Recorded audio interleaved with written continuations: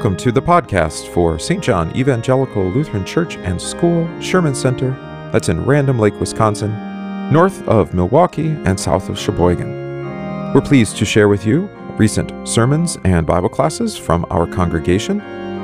We welcome you to join us for Divine Service Sundays at 9:30 a.m. and Wednesdays at 7 p.m. We have Bible classes currently offered at 8:15 a.m. on Sunday. Join us to receive the Lord's Word and His gifts.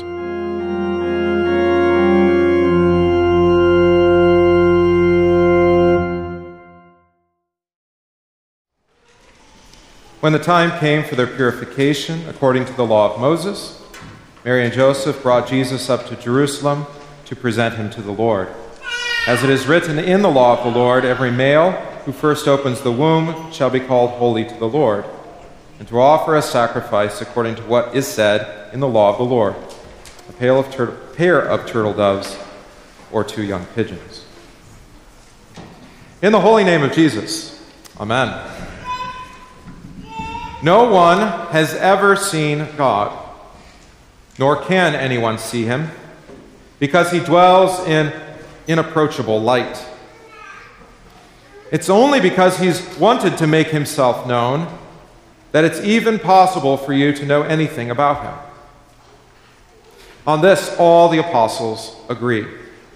You can only have a glimpse of him through the created world around you. You can only, in a very little way, sense his presence by your conscience. But, actually, this natural knowledge of God in nature and in conscience is enough for most people. Perhaps, though, also with the sprinkling of moralistic Bible stories that they remember from Sunday school. So, maybe you imagine that you can worship God in the deer stand or on the lake. Or maybe you imagine that faithfulness is following your conscience's guide, doing the right thing. But if it came down to it and I asked you what you believe and why you believe it, probably be struggle to answer with anything more than the golden rule: do unto others as you would have them do unto you. In fact, by nature, you know very little about God, especially from nature and conscience.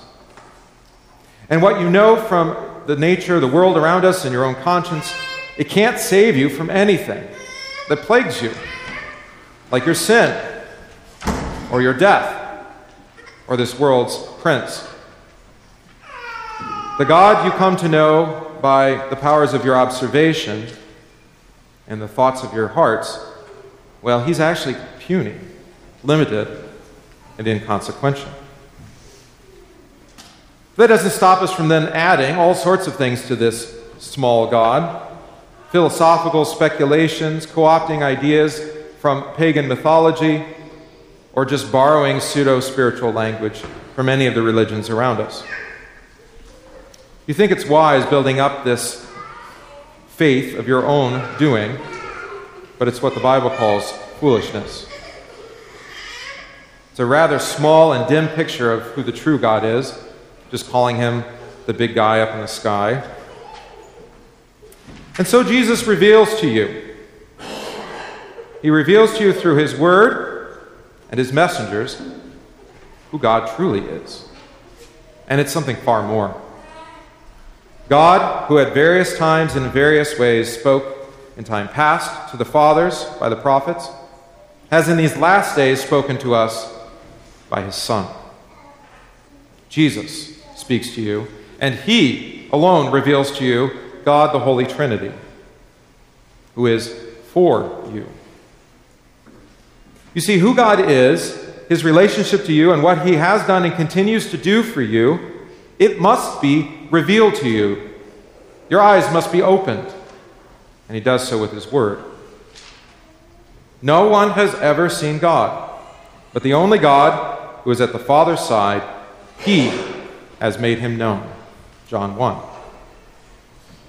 He, Jesus, is the only begotten of the Father, and he alone knows the heart of the Father, and he alone can reveal the Father's thoughts. He alone has seen the Father, Therefore, he alone can tell us who God is. And apart from Jesus, you cannot know God as Father. Nor does anyone know the Father except the Son, and the one to whom the Son wills to reveal him. Well, that's a long introduction to tell you why we celebrate this day, the feast of the presentation of Jesus and purification of Mary. You heard 3 short verses about how Jesus was presented in the temple to offer sacrifice as was commanded in the law of the Lord.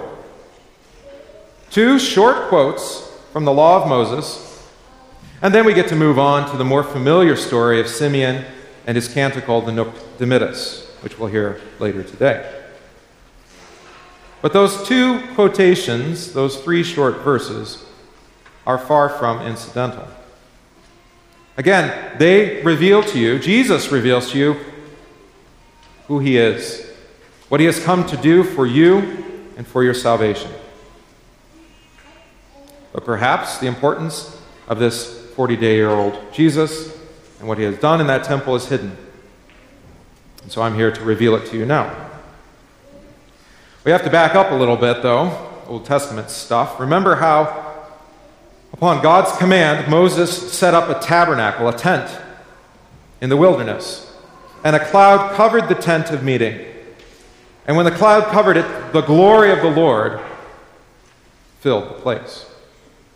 Moses couldn't even enter into the tabernacle when the cloud rested upon it. Maybe you remember then when Solomon built the temple, his father David's idea, and dedicated that first temple in Jerusalem to replace the tabernacle. The same thing happened again. A cloud filled the house of the Lord, so that the priests could not stand to minister in it because of the cloud. For again, the glory of the Lord filled the house of the Lord. God's glory, this is a key word for God's presence. The way he is uniquely present in both tabernacle and in the first temple. Present with his gracious visitation, the visible sign of a bright and beautiful cloud. So it was for the tabernacle and the temple. But the temple was destroyed. Solomon's temple was destroyed as a consequence of Israel's idolatry, just as the Lord had threatened. And yet, remembering the promise of the Lord, the promise he had made to his people, that a second temple was to be built, and then he added that that temple would have greater splendor than the former, than Solomon's. And so the people did. When they returned from exile in Babylon, they built a new temple. But by every estimation, the second temple was inferior, even after Herod the Great renovated it and enlarged it. The priests, the Levites, and the elders who had seen the first temple, when they returned and built the second, when it was completed, they loudly wept. They were terrified. They were sad when it was completed because it was so inferior. But not just that. Because the glory of the Lord, that Shekinah cloud, that bright, shining cloud, it didn't come down. It didn't dwell in the second temple. So it's in the midst of the second temple period that the prophet Malachi prophesied. Behold, I send my messenger, and he will prepare the way before me. And the Lord whom you seek will suddenly come into his temple, even the messenger of the covenant in whom you delight. Behold, he is coming. That's what today is about. Now, the messenger has come, Jesus. And in him all the fullness of the glory of God dwells bodily. Jesus being brought into the temple is even a more superior sign than the cloud in which the glory of God was revealed in temple and before that tabernacle. The Son of Mary and the Son of God today advents himself in the second temple to offer the required sacrifices that had been ordained by God. In keeping the law, he fulfills the law for you. Indeed, the law itself was given to testify of him. As Jesus says, all the law and prophets testify of me. So now to those two passages of law. The first, St. Luke records, is that he fulfills the law of Leviticus 12. When a woman has given birth to a male child, she's considered unclean for 40 days. And with girls, 80 days, by the way. She was required, according to Levitical law, to bring her son with her to the door of the tent of meeting, the tabernacle, with a lamb 1 year old for a burnt offering, and a young pigeon and a turtle dove for a sin offering. Again, a lamb for a burnt offering and a pigeon or turtle dove for a sin offering. Well, that doesn't seem to jive with what we heard, except there's an accommodation made. If they are too poor to afford a lamb, then they can bring instead 2 turtle doves or 2 pigeons. This sacrifice was given chiefly as a reminder of original sin, inherited by children through birth. And yet in this case, today, Jesus is without sin. So why does he submit to this law? Does he need to make sacrifice for his sins? He submits to this law for your sake. And note, again, what is not offered: a lamb. That's because he presents himself before his heavenly Father as the Lamb of God, on whom all the sins of the world were laid. In this way, today, he is making purification, not for his sins, but for your sins. Again, thus Mary didn't offer the lamb and pigeon or turtle dove, but rather 2 turtle doves, because Jesus is the true Lamb of God, on whom all those sacrificial lambs were but a picture. And now he has appeared. The law is fulfilled. St. Luke also records that Jesus fulfills the law of Exodus 12, where the firstborn sons were either to be left in the house of God, think Samuel, as you heard today, or to be redeemed with animals offered in sacrifice, or with an exchange of money, 5 shekels of silver. Most of the firstborn sons were redeemed. They were bought back from service in the temple or tabernacle. And so that there would be priests to serve, God had appointed Levites to be priests and servants in place of these firstborn sons. And now, the high priest of the New Testament, the priest to whom all the priests of old pointed towards, Jesus, presents himself and consecrates himself for us to his heavenly Father. Apart from him, all the firstborn sons of Egypt would have died. Again, he is the lamb that was sacrificed for their sake. Apart from him, all the firstborn sons would have been consecrated and given into priestly service. And now Christ himself redeems them all. He is the true firstborn son, who has presented himself to the Lord in your place for eternal service. A high priest of the order of Melchizedek, a priest forever. Not only the priest, but the Lamb, who gives his life as a ransom for many, for you. So it is that Jesus is both the firstborn of all creatures, but he is also the firstborn of all the dead. He is your eternal King and your high priest. He is heir of all things. As the firstborn son, he receives a double portion of the inheritance. But why?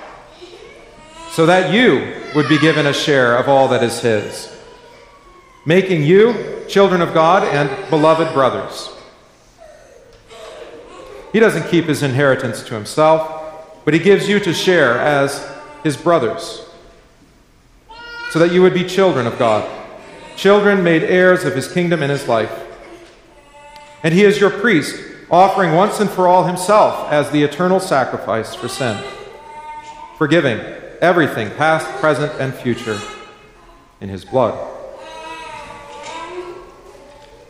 So the priests and Levites and elders weeping over that second temple They had it just right.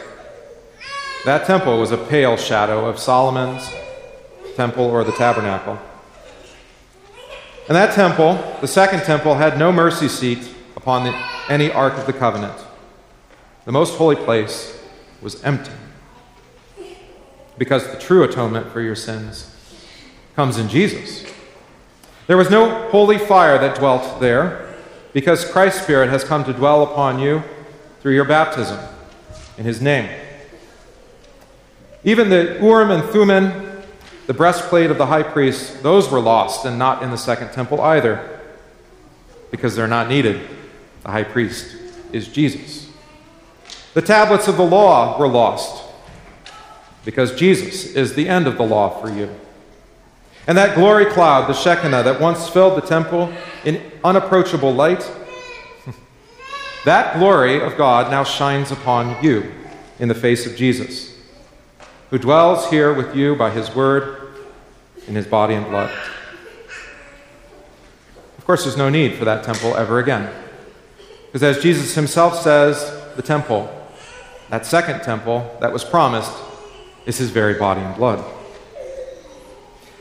So in Jesus, you know exactly who God is for you, in a way that you could never know by looking around in this world or inspecting your conscience.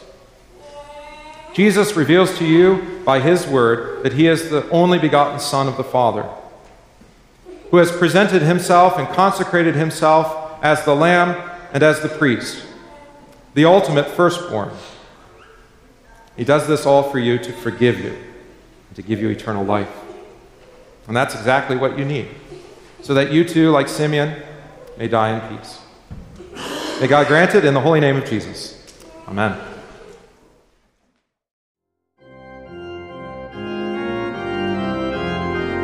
We thank you for listening to this podcast from St. John Evangelical Lutheran Church, Sherman Center in Random Lake, Wisconsin. If this podcast is of benefit to you, please consider supporting the work of St. John by visiting stjohnrandomlake.org. That's stjohnrandomlake.org/support, and give today.